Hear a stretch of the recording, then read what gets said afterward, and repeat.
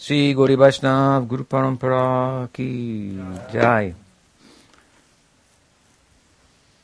Sri Bhaktisiddhanta Sarasvati Thakura Prabhupada Ki Jai. Tirobhava Mahotsava Ki Jai. Gaur Premanande. So as I mentioned, the song that we sang very much is considered to embody Bhaktisiddhanta Sarasvati Thakura, and perhaps one of the verses in the song itself does so as well. And so I'll speak a little bit from that verse. This is the second to the last, the penultimate verse of the stotram. Pujapachita Mars sings Paramhangsa Param Paramarthapatim Patito Dharanekitaveshajitim Yatirajaganai Parisevya Padam Pranamami Sada Prabhupada Padam.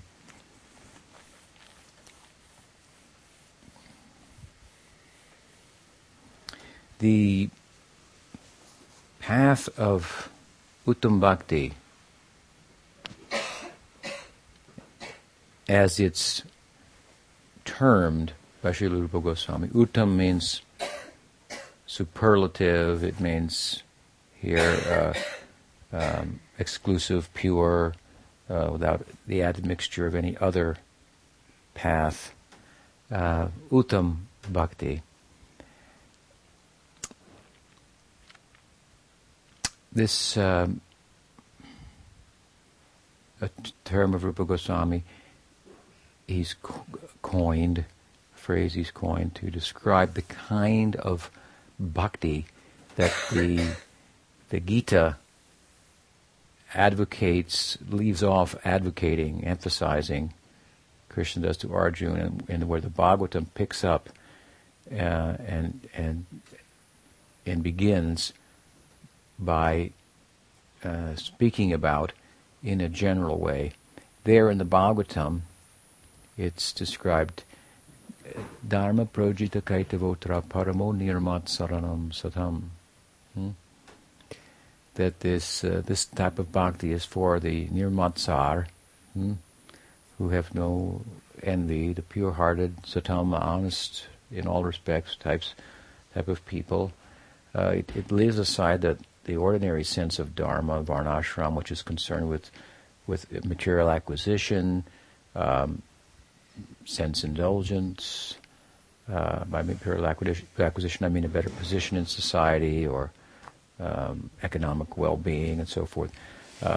Sense pleasure, dharma, artha, dharma, virtuousness in a religious sense, to be dutiful and pious and so forth.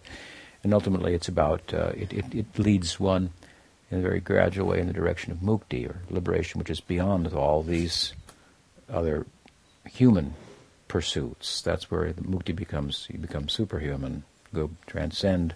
We use the humanity to its fullest measure to transcend the limits of humanity. But the Bhagavatam says that it's about devotion to Krishna in such a way that's not concerned with mukti, which is very curious, because we think, well, it's not concerned with dharma, artha, and kama if it's a spiritual path, because these are material goals. And so, what is the idea? And it's beyond the fourth is the fifth, is the idea.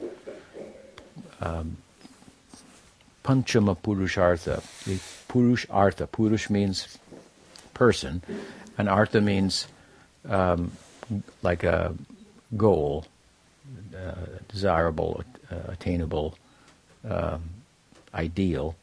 So the Purushartha, the ideals of human society, are thought to be dharma, artha, kama, and moksha. And if you break these things down, you see they cover the whole range of all human pursuits, which, in a more condensed way, is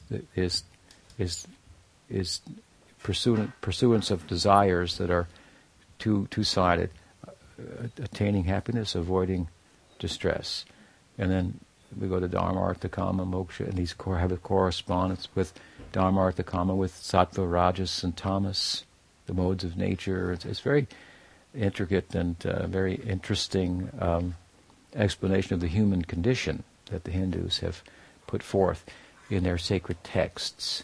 So if you play out the implications of all these terms and so forth. And then moksha, of course, is, as I say, is the beyond humanity. So what could be beyond that? This is where Chaitanya Vaishnavism comes in and makes this very powerful claim that turns the religious world on its head, so to speak. And so the term has been given to the prem, which is the prayojan, the ideal, the goal, the artha, if you will, the panchama purush artha. So there are 4 purush arthas, or goals of humanity, that cover the whole range and beyond. It's considered a human range because the human life gives us the chance to pursue moksha, pursue that which we sense in human life we are, that extends beyond the limits of our humanity. And of course how we get at that and experience that more is very much going in an opposite way of the way we go with regard to dharma, artha, and kama. Dharma is kind of in the direction to be virtuous. It serves as kind of a bridge. It gives a clarity of mind, some purity of heart that brings into focus the idea that there's something pursuable in a systematic way beyond my human condition, and it's me, and I'm part of that more. I am that more, Atma, and so forth. So, Panchama Purushartha means the 5th goal of life, beyond the 4th. Another way it's described, Turiya, be the 4th. I can't say anything more about it. This is another way of talking about it when we speak about Jagrata, Swapna, and Susupti. Waking consciousness, waking in relation to the objects of the senses, in our life, our sensual life, mental life, intellectual life, in the waking state. So this is a aspect of consciousness, waking conscious, awake to the external world. Then there's swapna, which means dreaming, when the awareness, I want to say, from a consciousness point of view, the world collapses. The world of things collapses. Because we're in sleep, in dreaming, we're unconscious of the external world. And our senses are not active in terms of relating to sense objects. They're kind of closed down. And it's peaceful. But the mind remains active in dreaming. And so we are aware then, or conscious in that sense, which is an aspect of consciousness. Awareness is only an aspect of consciousness. Consciousness is like a light that is luminous and illuminates other things that are not luminous. So the awareness aspect of consciousness that a lot of people in science are concerned with, I think that's the all in all of consciousness, is consciousness's ability to illuminate other things, to be aware of them, to shed light on them. But it is a light in itself. So it is consciousness, and it has consciousness in terms of consciousness being awareness, an aspect of it. So that the light lights things, that's true, but it's luminous unto itself. It's more like, to give another example, there's consciousness, there's electricity, and then there's a light bulb. So the electricity has great illuminating power. And it illuminates a certain area that we may be conscious of through a light bulb. At the time we unscrew the light bulb, do we think there's no more electricity? No. So when a particular, whether it be waking or dreaming, we're talking about dreaming, we can go beyond dreaming consciousness. Awareness in that respect. The mind can close down in what we call deep sleep. There's no dreaming. I know they probably have a name for it. Where you really sleep well or something. REM. In Sanskrit, this REM is called susupti, deep sleep, dreamless sleep. So the idea here is that there's a waking phase of where the consciousness entity, the consciousness composed, or consciousness,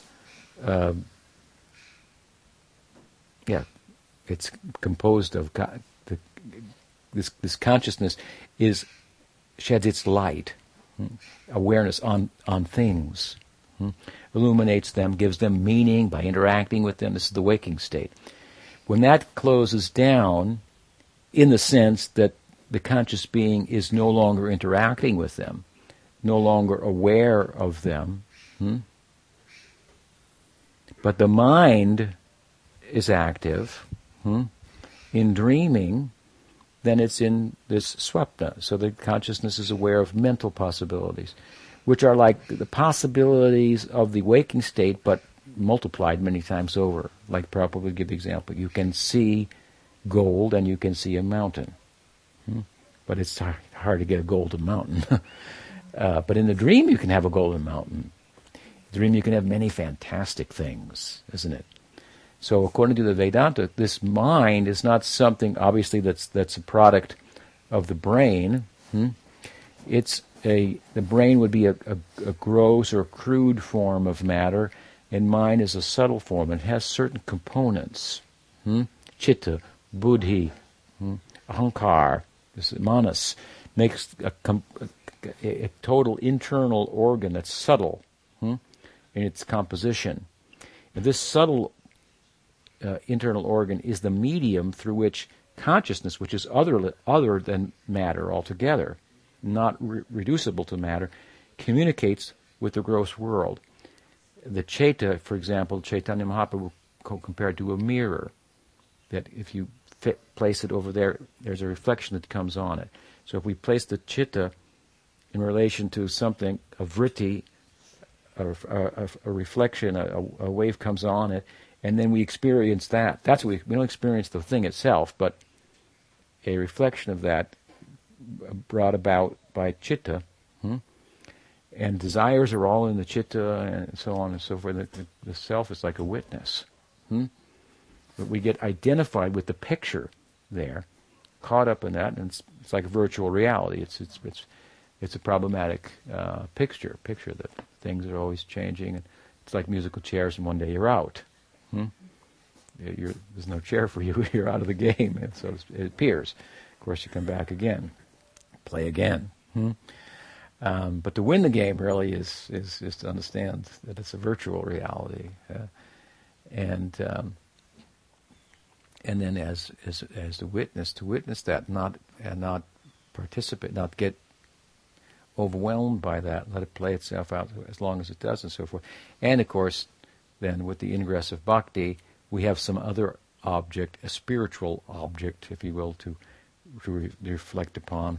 This cleanses the buddhi, the chitta, the chaita, and the self comes out, and its emotive possibilities for rasa and so forth are realized. So, at any rate, the long story here, but the waking state, consciousness, the dreaming state, where the gross physical world is closed down. You're not aware of it. Now you're aware of this mental world to some extent. And it seems like there's all kinds of possibilities there. A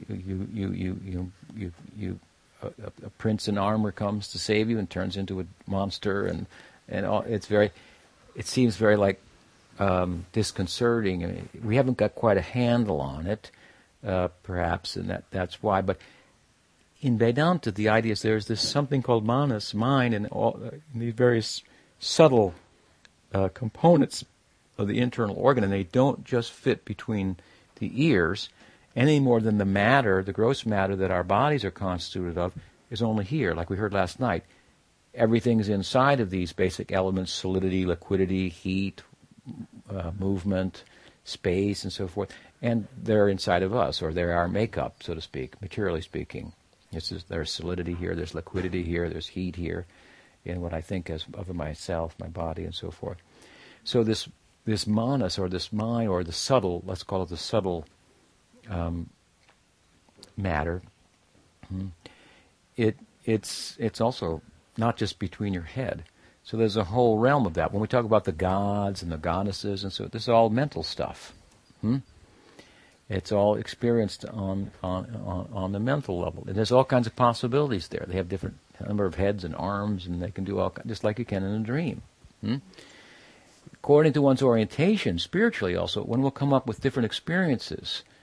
We may think that they're culturally based and so forth, but there's all types of possibility within mind and how we orient ourselves towards the absolute. So there can be angels on the one side, in the Christian side. There can be Shivas and Durgas and so forth. This is all mental stuff.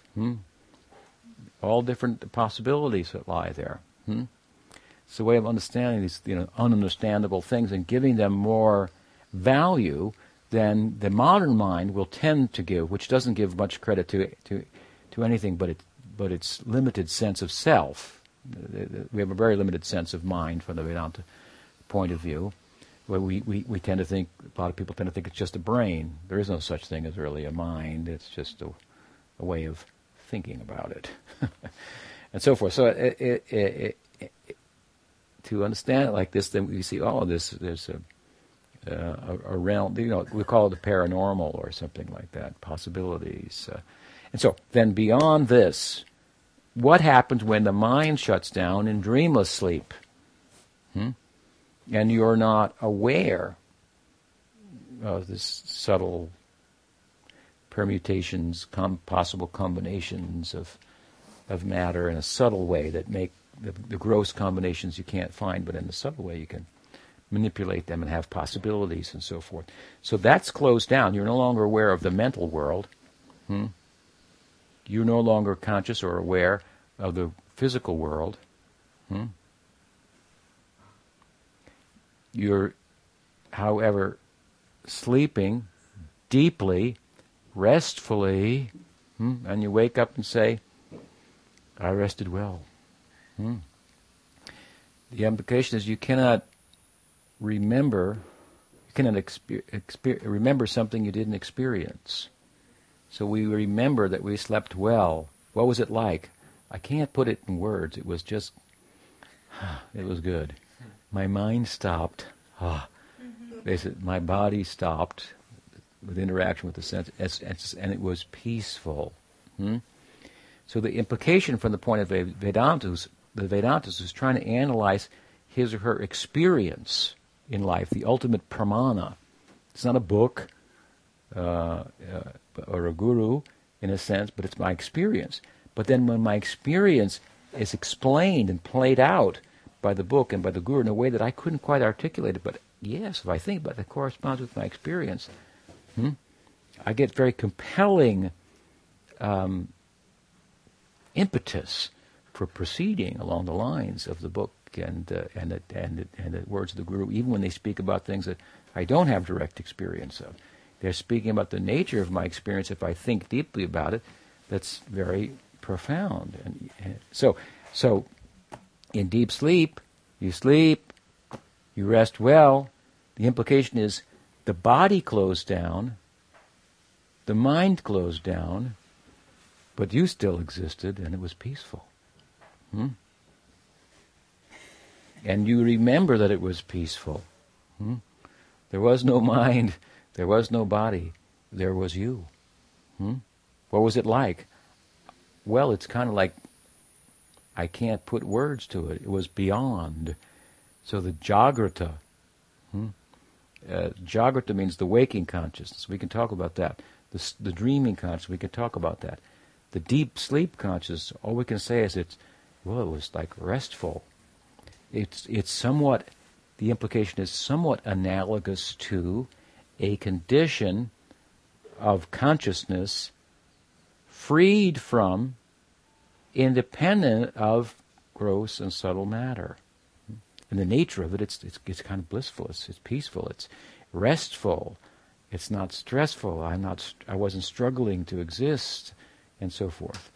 Now, it's not to say that when you go into deep sleep you become enlightened, obviously, because you wake up and there you are, and you got your karmas arresting you, and off you go, off to work you go again, because you owe. Off to work you go. So But there's some, so that the Vedantist thinks, there's reason to believe there's an existence independent of body and mind, and it's restful. I kind of go there, but I can't stay there. How could I go and stay there? Is there any possibility of going and staying there? In other words, is there a way of unraveling consciously the world and my connection with that of gross matter and my mind? Is there a way of disentangling myself from the dictates of my mind, the demands of my mind, the mandates of my senses, the sense objects which say, touch me, taste me, hear me, and the I that comes from that. I like this tastes good, this tastes bad, this is me. I like mangoes, that's me. I like so by thinking about it, this is an illusory I. How can I dismantle that? Who's doing the dismantling? Who was restful when that was kind of suspended? So is there a way to not just suspend it, but to retire it and attain that peacefulness once and for all? And of course, this is what the meditative traditions are about: how to systematically go about dismantling that and demonstrating for one's own self something that has some basis in our experience, that there's a reasonable possibility to pursue it. And what a possibility.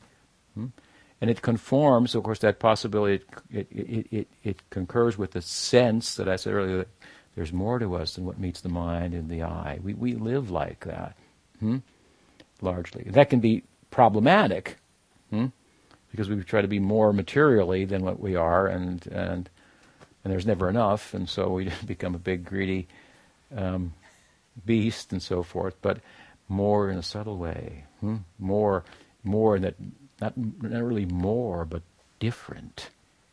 I like the slogan of Apple. Was it "Think differently" or something like that? Not just more of the same, but a little differently. So different, categorically different substance, matter and consciousness. And so to go beyond the deep sleep in a systematic way, in a yogic, in a meditative way, requires retiring through wisdom the desires and the citta that are fueling this whole thing. And so as we do that, we come to the more that is beyond susupti. And they just call it the fourth. There's the three phases. They have names: Jagrati, Swapna, Susupti, and Turiya. Turiya means the fourth, beyond. What can we say about it? It's ineffable, something like that. So now to come along and say there's something beyond the fourth, it's just like you could pass out if you could understand what we were talking about. This is what Chaitanya Mahaprabhu was doing in his lineage. Some Vaishnava lineages other lineages are to an extent, but the extent to which Chaitanya Mahaprabhu was speaking about something beyond Turiya, beyond the fourth. The other Vaishnava lineages, they also say the fourth, but they define it differently than, for example, in Advaita Vedanta. But Chaitanya Mahaprabhu, coming from Gopal Tapani, Turiyatita Gopala, the fifth, fourth and a half, or the fifth, and Prem Prayojan, Panchama Purushartha, the fifth goal of life, Prem. This is the ideal of Sriman Mahaprabhu, his teaching. And of course, Bhaktisiddhanta Sarasvati, and how we got into all that, but maybe I'll trace it out here as we continue, but he's a great emissary and teacher and advocate of such this fourth goal of life, causing a revolution within Hinduism where the standard idea is moksha is the ideal, and he's belittling, in a sense, moksha in comparison to The possibility of prema that has come before you with the advent of Chaitanya Mahaprabhu and so forth. And so here's the point. This is, the Bhagavatam says, this is the Paramhamsa Marg, the path marg of the Paramhamsas. It means that this idea of bhakti that the Bhagavatam talks about, this uttam bhakti, that it is not only very generous, as coming through Chaitanya Mahaprabhu, reaching out to us, who are we, but it also ministers to great souls, Paramhamsas. It has its application in transcendence. In other words, it has its place in liberation and in liberating people. That's very extraordinary. It's a post-liberated reality, and it's a pre-liberated reality in terms of a pursuit. And the pursuit is just more of the same. So sadhana bhakti is an anga, a limb of the body of prema bhakti. We do it without a lot of feeling, and some feeling may come. And real feeling will come when, in the context of that chanting, the mind actually closes down, not because you went to sleep, or your consciousness, the external world, closes down, not because you went to sleep, and your mind closes down by the force of kirtan. Kirtana prabhavi smarana swabhavi. This is a nice line from a poem, Vaishnav K. of Bhaktisiddhanta Sarasvati Thakura. By the power of kirtan, that internal meditation will come of its own, without in a forced or an unnatural way, such as the power of Hari Kirtan. So he's very much an advocate of this kirtan, and here he's described in this verse, Paramhamsa Param, that he is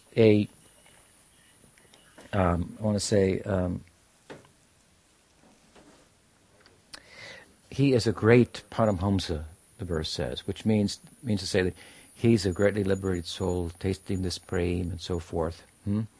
He's on the Paramhamsa Marg, but Paramartha Pathim Patito Dharane Yativesha Yatim. Krita Vesha Yatim Yatirajaganai. Bodhisevya Param. This was very characteristic of him. The idea of his disciples was he is the Prabhupada, and he is experiencing this, but he has brought himself down from there, and he has adorned himself as a parivrajak. Parivrajak means a wandering mendicant, wandering, arguably, in search of the ideal, never staying in one place for too long that you might get attached to it.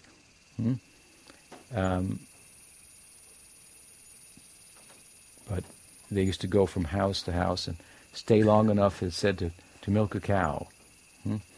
Take a pound of milk. That's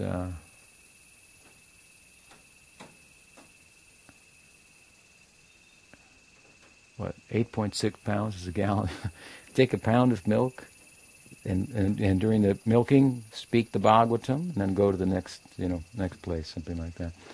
Never staying in any household for too long, where there might be comforts and, hey, it's nice here, Swami, we got a room for you, and we can arrange everything, all your needs. I'm out of here. See, I got to move on here. I'll stay a couple days and no longer. My needs are already taken care of. By Bhagavan, I don't want to get confused to think you're taking care of them. And now suddenly I start having more needs, which is the nature of meeting your needs to some extent. A couple more needs might be there as we meet them, and suddenly we're entangled and so forth. So the parivrajak would move until he reached the point where he could sit and be unmoved by anything of the world, unattracted, unattached, on the strength of his real and genuine participation in that other world, in bhakti. This bhakti participation, I want to say, and I've given this example before, is something like if you were to dig a big hole and dump all of your karma in there and all of your desires and so forth, then cover it up. That's like the Gyan Marg. Cover it up. But after a while, something could grow up through there if you're not careful. Just the nature of the world, It's subtle and powerful. Rain comes, sun comes. Next thing you know, something's growing there. But instead, what we do is we dig the hole. We throw all the desires and the karma in there, not for just to throw them away, but to use that energy to build a temple on top. Nothing will grow there. And we'll dance in that temple in a new shape, in a new form. So that kind of ability to sit. This is different than the Jivan Mukta in the Gyan Marg. The Jivan Mukta means who's liberated in this life. In the Gyan Marg, this is a famous term, Jivan Mukta. And the idea is that his or her prarabdha, manifest karma, is playing itself out. The unmanifest karma that would have been due has been eradicated by the power of Gyan. Avidya, ignorance, to the source of our material bewilderment, has been uprooted with vidya, with knowledge. And so I'm liberated. But there's prarabdha, or manifest karma, that's playing itself out, that I just have to kind of watch it and let it play itself out. And so the Jivan Mukta will appear to have certain desires, likes and dislikes. This is the prarabdha. And he's functioning through that, but he is not participating in the prarabdha in such a way as to foster further karmic implications. He's witnessing it. So he'll have some likes or dislikes. I'd rather have a mango than a banana right now, or something like that. But so that's the prarabdha is holding that. But again, he's not participating in it inordinately or in an unbecoming way, or in a way that will propel it. Prabhupada sometimes gave the example that if you have an electric fan and you pull out the plug, what happens? It continues to go around, slower. Stop. But once you pull out the plug, you can say, I turned off the fan. It's off. Unless you plug it back in. It may take a little time. So in Gyan Marg, there's a conception of the Jivan Mukta like this. But that Jivan Mukta is in proximity to the world, nonetheless. There's always still a chance that it might get plugged back in. There's some chance. And it's said in Bhagavatam, Arya Krishna Param Padam Tata Padanti Ado Dandatyush Madangraya Abhishuddha Buddhaya Vimukta Manina. If that person doesn't have respect for bhakti, then he'll definitely become implicated again. This is a statement of Bhagavat. Bhagavat says if you want to be liberated in a kind of a generic sense, without rasa and so forth, yeah, you can have that. But don't disrespect the ideal of bhakti rasa. This is where Bhagavan participating in. If you want to participate in his halo, that's up to you. He says, Brahmano pratishtaham in Gita. That Brahman, that light of Brahman, that I'm the source of that. That's subordinate to me. I'm the any bliss, ananda being there. I'm the concentrated form of that. That's a diluted form. It's very practical if you talk about it. It's a very diluted form of ananda, of love. Krishna is the concentrated form of that. This is a consciousness form. After all, material forms are a result of consciousness investing itself in matter, in earth, in solidity, in liquidity, and it takes a shape. If consciousness is invested in itself, why not a shape made out of consciousness? What will that be? We could say that's like shapeless, but nonetheless with form. So, at any rate, the Jivan Mukta is the penultimate state in the Gyan Marg before Videha Mukti. Beyond Videha, beyond the body. The body's, now the prarabdha is finished, so that's death for the Jivan Mukta. Now in the Bhakti tradition of Chaitanya Mahaprabhu, there's a difference. Because why? Shastra, scripture says that while vidya, while knowledge has the power to eradicate karma, it doesn't have the power to eradicate the prarabdha karma, which is already manifest. It's like, I could have protected you from the cold a day ago, but now you've got it, so you're just going to have to wait 6 days, 7 nights, whatever it is, and play itself out. No cure for the common cold. So although you may uproot ignorance, that ignorance has already started to manifest as karma. Well, that's just got to play itself out. But for the devotee, this happens at the stage of asakti. This is the end of sadhana bhakti. After ruchi, taste, where the practice, the medicine becomes the food, as I said, the nourish, then there becomes attachment, not only to bhakti, as there is in ruchi, but to the object of bhakti, to Krishna in a particular way. And this asakti then transforms or turns into bhava, real emotional life in relation to the object of one's attachment. Just like an identity is formed for us now on the basis of our attachments. We're a Costa Rican or American, a man, a woman, or this or that, based on our attachments. So when the attachment comes for this consciousness other, significant other Krishna, an identity results from that. And this identity starts to manifest in bhava bhakti, and one starts to step into that identity in a special kind of internal sadhana and experience a relationship with Krishna. And it's kind of like you got drafted by the team and you're on the bench, and every now and then they say, come on in and run a play, and you go in and then back to the bench, and you're watching it, you're learning all the plays, the whole, you're learning the playbook and everything, and at some point they say, you're in, that's it, you're a starter, something like that. And that is prem, something like that. So Bhava Bhakti is kind of like, you got drafted, you're on the team now, you've been selected, and it's rare. Tudurlabh, sudurlabh, rarely attained. But soon you'll be playing. There's every chance. There's every chance. So in Bhava Bhakti, because Vidya doesn't have the power, it doesn't have the power to eradicate Parabdha, as the Gyanis themselves say. But the Bhagavad and other texts readily explain that Bhakti has the power to eradicate Parabdha, manifest karma. That's very extraordinary. Therefore, it's said by Krishna in the Gita that Bhakti is the highest knowledge. Raja Vidya, Raja Guhyam, he says.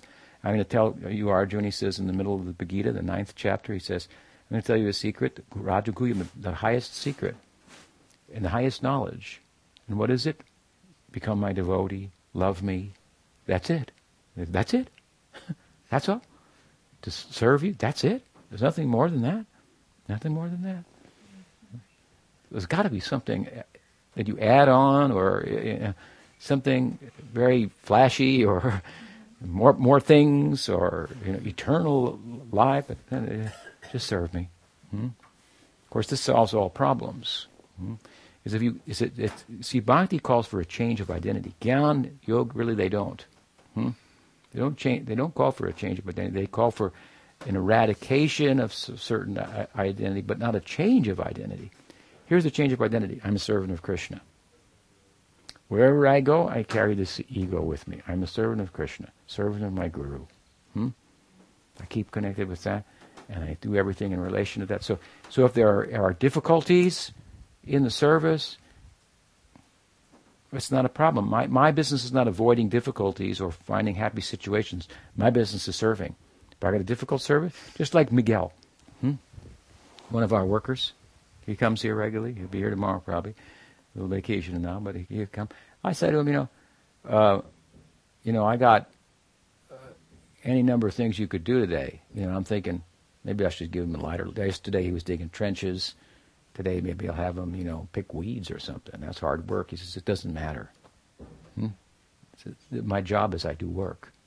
I ask, how's everything going? Happy? He said, by the grace of God, I've got work. Everything's okay. Gracias de Dios. Tengo trabajo. Todo está bien. This is something to learn from. This is the Sudra Varna. You know the Varnashram. They have the Brahmins, the Kshatriyas, the Vaishyas, the Sudras. So sometimes we ask a Vaishnav, we know you don't practice the Varnashram Dharma, but which of the ashram, which are the Varnas is the best? One who doesn't know well says, the Brahman is the best. One who knows well, the Sudra is the best. Because He knows how to serve. And all you got to do is say, serve over here. Do Krishna service. Okay, no problem. It doesn't matter. It doesn't matter if it's going to be digging ditches today or it's going to be picking flowers. It really doesn't matter. I get paid to serve. Whatever the service is needed, I do that. You know, the Sudras in India, they wear the Sikha. This is the sign of the Sudra. Worker. A worker bee. A worker bee has much to do with the honey. Right? With making honey. So we are all being, in the school of Bhaktisiddhanta and Chaitanya Mahaprabhu, initiated into worker bee status. It's not very glorious, it doesn't seem, but it is, considering who is the object of worship. How worshipable he is, how lovable, how affectionate. And of course service turns, the basis of love is service. You can ask any mother that. Sacrifice is the womb from which love is born. Then, so underlying, the parental love, even the romantic love, if it's going to last, there's some sacrifice, some serving ego. If it's not going to, if you're just in it for yourself, then after a while the guy's going to get burned out. So you're just self-centered. I'm here too, or the other way around. This may be the case, right? So let's just use a material example. So in bhakti, then, bhakti has the power to eradicate the parabdha because it actually changes your identity. It changes your identity. So you may do the similar things, but you're doing them with an entirely different motive. And so what happens is the parabdha is exhausted, but Krishna preserves it, or gives some other parabdha even, to keep you in a body, because if the parabdha was to play itself out, you'd have no body. So at bhava bhakti, the parabdha is finished, but some semblance of the parabdha is preserved, so he may have the same taste, same disposition, and so forth, but this is arranged by Krishna, preserved, that person will stay on in the world. Why? Because bhava is not the finish, prem is, and that bhava has to be cultivated. Within, internally. So the internal cultivation of this bhava requires that we stay in this world some time. And of course, there's a wonderful sharing of that comes automatically, overflow to others, which is a benediction. So Krishna uses the devotee in this way to benedict others and put her in a position to develop prem. So it's a very extraordinary condition. And so the Paramhamsa, in the full sense of the term, has come to this position. In the sannyas, there are 4 divisions. Sannyas means renunciation, and so there's the Bahudak, Kutichak, Paribrajak, and Hamsa. Hamsa means swan. And Paramhamsa means like the supreme swan. This is the Narottam stage. Nara Uttam. All that Nara, human, could be, and more. And that person can sit and chant Hare Krishna. If you are not able to sit and chant Hare Krishna, then you have to wander around for Krishna's purposes and your Guru's purpose. And dig a hole over there, now dig one over here. And so we all those things are important. We pay attention, but there's a higher purpose also. We could just make up things to do. To keep everybody busy. There's something has to happen inside if you're doing it right. This is the point. So, Bhaktisiddhanta Sarasvati Thakura, he actually sat. He took a vow to chant 1 billion names. Was it 1 billion? 1 billion names, I think. Without getting up. How does that work? I think that 16 rounds of japa is 25,000 names. So, how many times does 25,000 go into 1 billion? We haven't got a computer mind. You got it? 25,000 into 1 billion. Is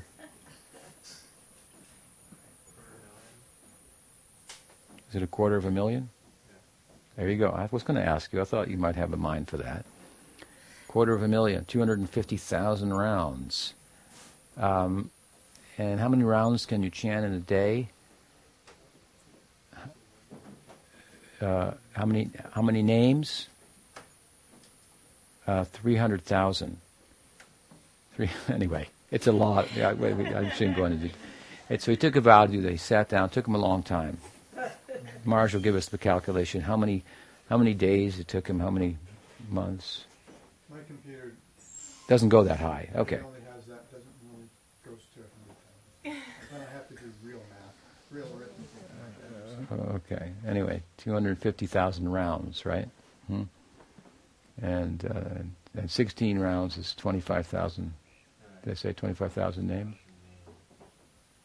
250,000 days of 16 rounds a day, because you said 16 rounds is 25,000 names.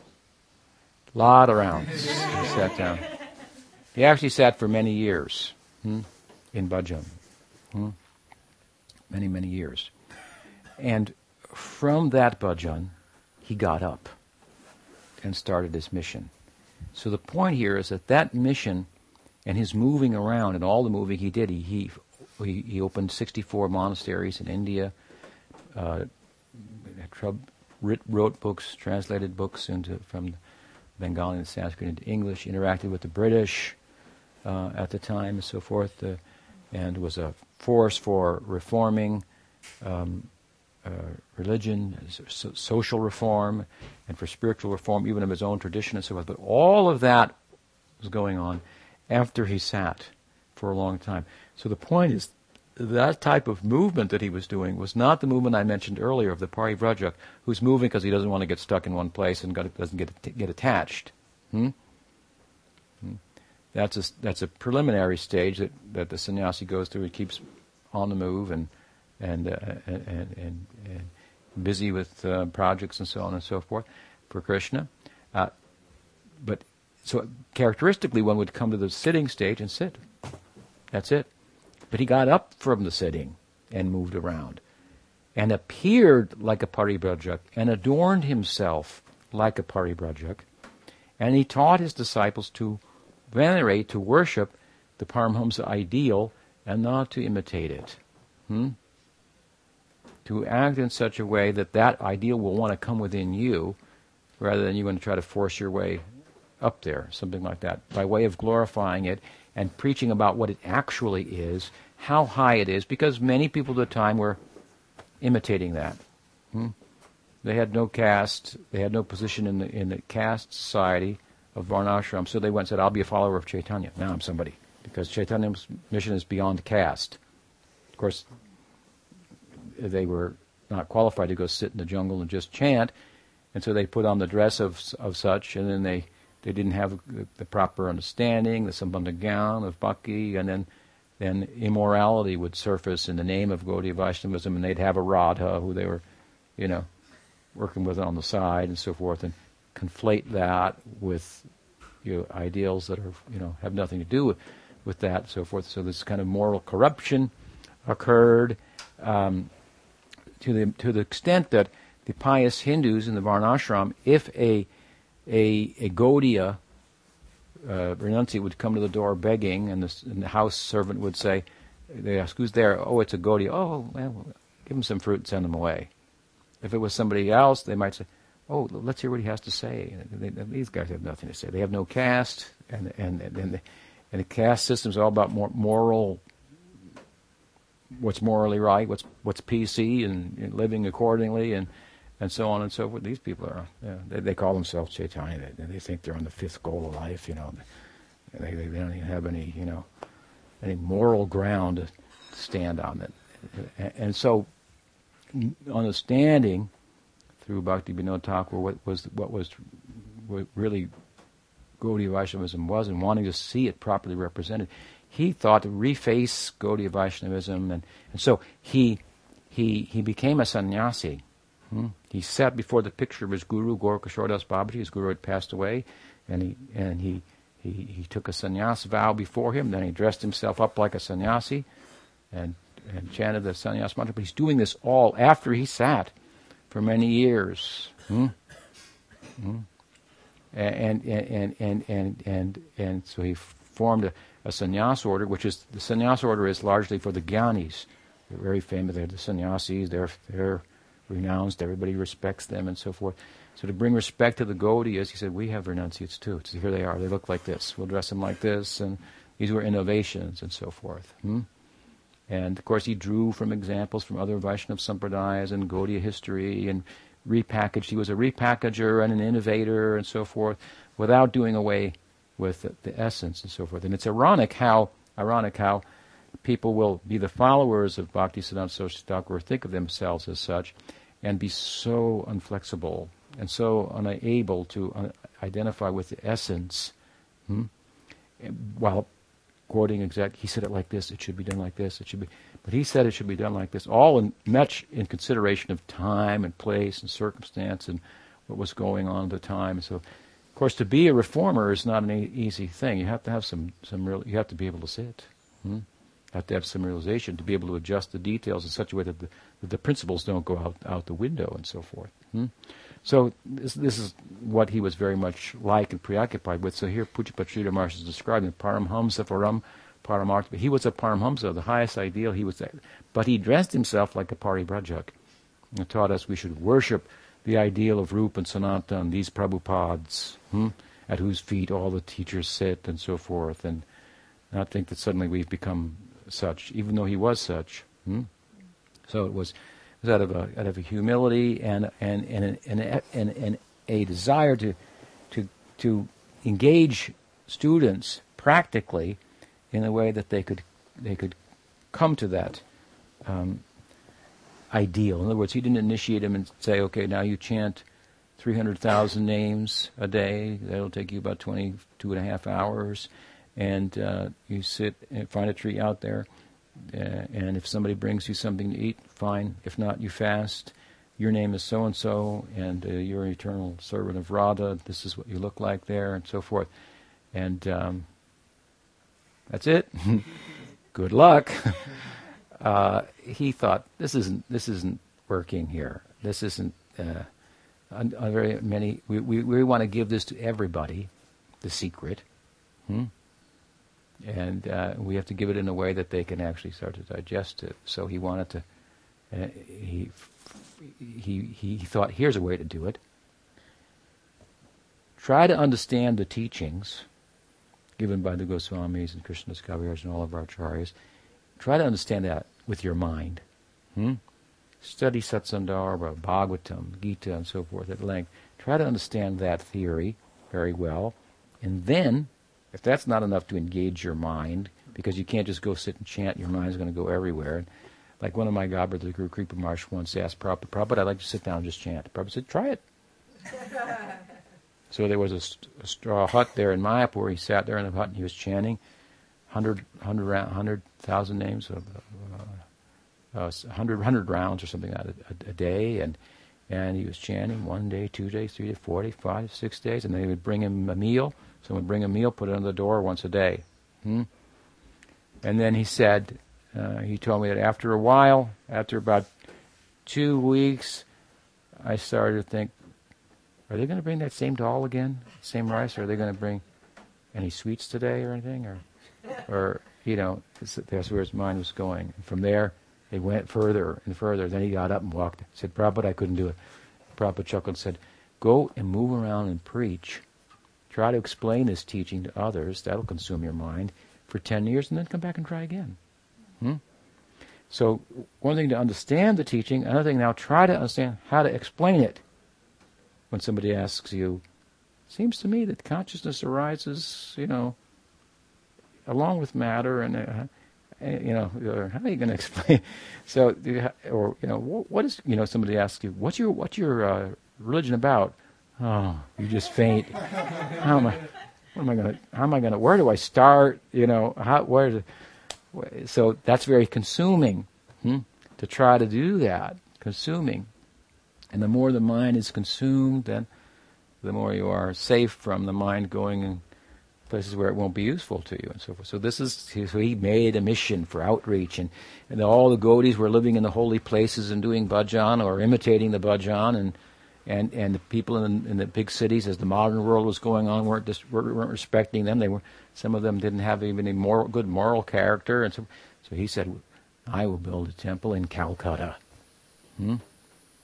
Went to Calcutta, which is like nobody would go to Calcutta. That's like Maya. They wanted to live in the holy place where it's conducive for bhajan along the bank of the Ganges in Mayapur and Vrindavan or Puri, so forth. So there he went, he opened a temple there, and then he started the printing press. He said, "You guys are playing a drum. This is my drum. I call it the Brihat Mridanga, the big drum, because this kirtan I'm doing on the press will go around, go so many places that the drum can only go, earshot. This will go everywhere. We'll get the teachings. What's the foundational teachings? The canvas on which the art of Krishna Lila is manifesting, is drawn. What's the metaphysical underpinning? That if understood, you understand, yet there must be individuality and consciousness if there's to be love. So Lila, which just looked like a cartoon previously, started, maybe it's a little more than that. It maybe has something more to that. Can only depict it in art to some extent and whatnot, but what is the philosophical underpinning? So he wanted to get this out and so forth. So if he formed an order of sannyas, and he called his printing press the big drum. He called his sannyasi disciples living drums, Jivanta Mridanga. He sent them out everywhere like the Christians were doing, sending missionaries into India. He sent them out like that, and so this is all very revolutionary stuff. In those days, sadhus, Vaishnava sadhus, they would not take any conveyance. They would only walk barefooted. He wore patent leather shoes and rode in a car. The English were wearing patent leather shoes. That was the thing to wear, at the time, and then have a motor car. And so he did that. And he thought, we'll dress in a way that they can identify with, and we'll use the things that they're enamored by to attract them to Krishna. If I pull up in barefoot, they won't even listen to me. If I ride up in a car with patent leather shoes, say, hey, here's an Indian guy who's got patent leather shoes on. He's cool, In fact, there's a famous letter that was written by a British lady who had met Bhaktisiddhanta Sarasvati Thakura and was impressed by him and wrote back to her relatives and friends. I don't know where that is, but that letter today. But anyway, she wrote back and she said, and I met this, the British occupied India at the time, this Indian sadhu, and I know the sadhus, we don't take them seriously. And so, but this one's different. This one is really different. And she went on different ways, and she said, and he even uses an English toilet. There's Indians had a toilet steeped in the floor, and just the foot marks there, and you squat on it, and instead of sitting on it, like, that was like, he went that far. He used that kind of toilet. He installed that kind of toilet at Radhakund, at the house he built for Bhaktivinoda Thakur. And she saw that and thought, he's worth listening to. This guy's hip, So this is what he was like. This is, and of course, he had 3 or 4 of his followers show up in Vrindavan, amongst the sadhus there, dressed like priests, like Catholic priests, with a little, white thing here, shaved head and tilak. And all the local Vaishnava sadhus said, what are these people? This isn't in our book. You can dress like this, You should have to wear the white dress, and what they couldn't recognize it. They couldn't identify. So he was pushing the envelope, and he thought, you could dress in any way, and whatever's will work, for spreading the mission, and that will cause it to come within your heart. So he's very much preoccupied like this, full of innovations and renovations and so forth. And this verse captures him in this way, by way of saying he was a Paramhamsa, but he dressed like a Parivrajaka. That's kind of in a summary, like all the things that I'm talking about. Very extraordinary outreach, and of course he gave birth to the great our Guru Maharaj A.C. Bhaktivedanta Swami Prabhupada, our Guru Maharaj Bhakti Rakshak Sridhar Goswami Maharaj, 2 of his most, as it turns out, prominent disciples who carried on this current, the current as he referred to it of Bhakti Vinod. He said, let us shed every drop of blood to keep the current of Bhakti Vinod alive in the world, what this is. So we are living on that current. We are electrified by that current. This is what lights us up. So the more you know that, understand that, the more we can say that there's somebody there and the lights are on. And so we know there's somebody there, but we want to turn the lights on. The current of Bhakti Vinod, that you will also be, by your own example, as he was, luminaries for others. So this, anyway, something about the great Bhaktisiddhanta Sarasvati Thakura on the day of his disappearance, which he disappeared at midnight, and in the Mat, all the clocks stopped. Puri Maharaj testified, all the clocks in the Mat stopped at midnight. It was literally, as for us, as if time had stopped. Living with him, serving him, these were great people. Pramod Puri Goswami Maharaj, Bhaktivedanta Swami, Prabhupada Maharaj, Sridhar Maharaj, these people, they felt like infants next to him. They felt like I feel in relation to them. It's inconceivable. They felt like that. And their life, time stopped at that time. And literally it stopped. They were all stunned. But of course it goes on. With the disappearance in one place, it is the appearance in another place. Just like the sun. It's always 12 o'clock. Just a matter of somewhere. As soon as it's 12:01 here, it's 12 o'clock somewhere else. So, Vaishnavas die to live, Bhaktivinoda Thakur sang, and living try to spread the name around. How's the whole thing go? Those reason ill who tell that Vaishnavas die. And living still, they try to spread the holy name around. Nice poem. So, under his auspices and his lineage, his blessing and so forth, we make some humble effort to carry on to, as I say, the current of Bhaktivinoda Thakur. And of course, he goes on in the Nitya Lila, our ideal. He conceived of himself as a handmaiden of Radha.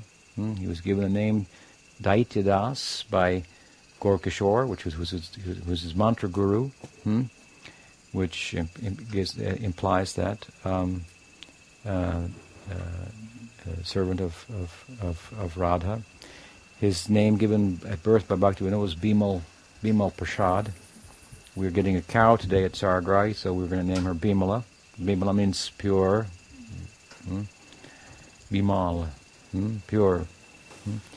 So, anyway, his disappearance, it's a celebration because there's no real death. Even the biological, if you will, body, which has become the sadhaka deha, we've got a photo of that. We're keeping that on the altar. It's fully engaged in Krishna service. The place where it was buried is a worshipable place, the samadhi of Bhaktisiddhanta Sarasvati Thakura in Mayapur. I should mention as we close on this, there's a film that my godbrother Bhakti Gaurav Nrsimha Maharaj put together about Bhaktisiddhanta Sarasvati Thakura, and I think we can get it from the internet. So you can try that on the computer, download that, going around, and we could show it tonight. It's a very nice film, and the end part is very, very touching.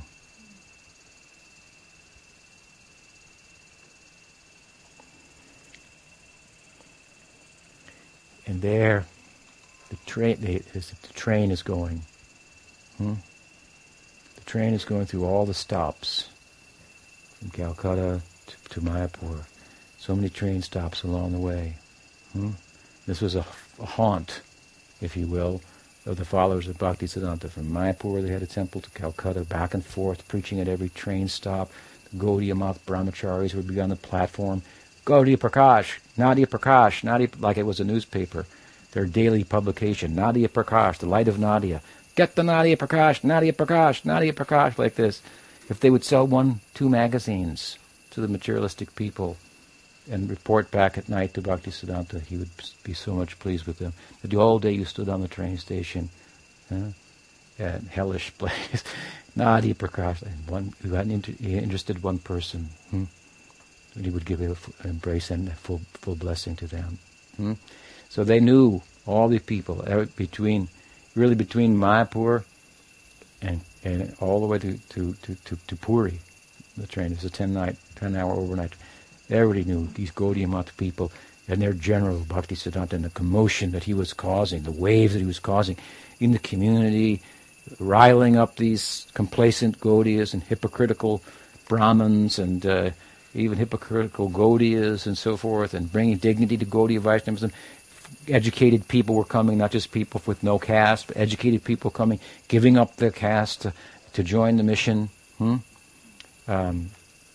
People from Brahmin families and lettered men and women and so forth. And this was very revolutionary, and he was in a war, really, of kind of a spiritual war of trying to establish what Chaitanya Mahaprabhu was really about. So when this train, they're just showing a train, but Sridhar Maharaj is narrating, and every stop along the way, millions of people came. And they because the news, Bhaktisiddhanta Sarasvati Thakura has left the world. Prabhupada has left. They're taking his remains to Mayapur. And all, even though they were those who argued with him, they had to come and show what he did.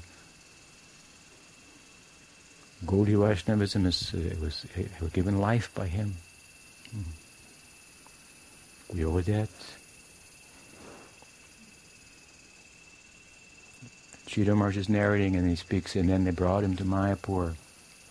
And we dug with our own hands the tomb of Samadhi, and then we poured the salt and all the various ingredients with mantras for the Samadhi and so forth, and then they filled it up, the dirt, to the point, and it came to this point I couldn't watch anymore.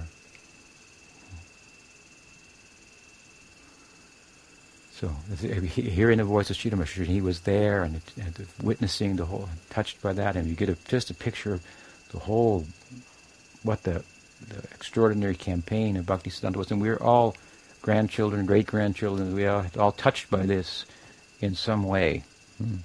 My power to touch any of your hearts is all coming from the blessing of Bhaktisiddhanta Sarasvati Thakura, Bhaktivinoda Thakur, their disciples, and so forth. So it's a good day to start the new year on good thoughts. Let us remove all hypocrisy from our hearts and reform our practice and develop the kind of intellectual and moral integrity that should come in the context of pursuing such a high ideal. It's less than that, so it should be there as well is the point. So with that we stop, and only for a moment. Let us continue the lineage then in a formal sense by way of giving the Harinam initiation, or a blessing for chanting the name of Krishna in the form of the Hare Krishna Mahamantra. Harinam Prabhu ki jai.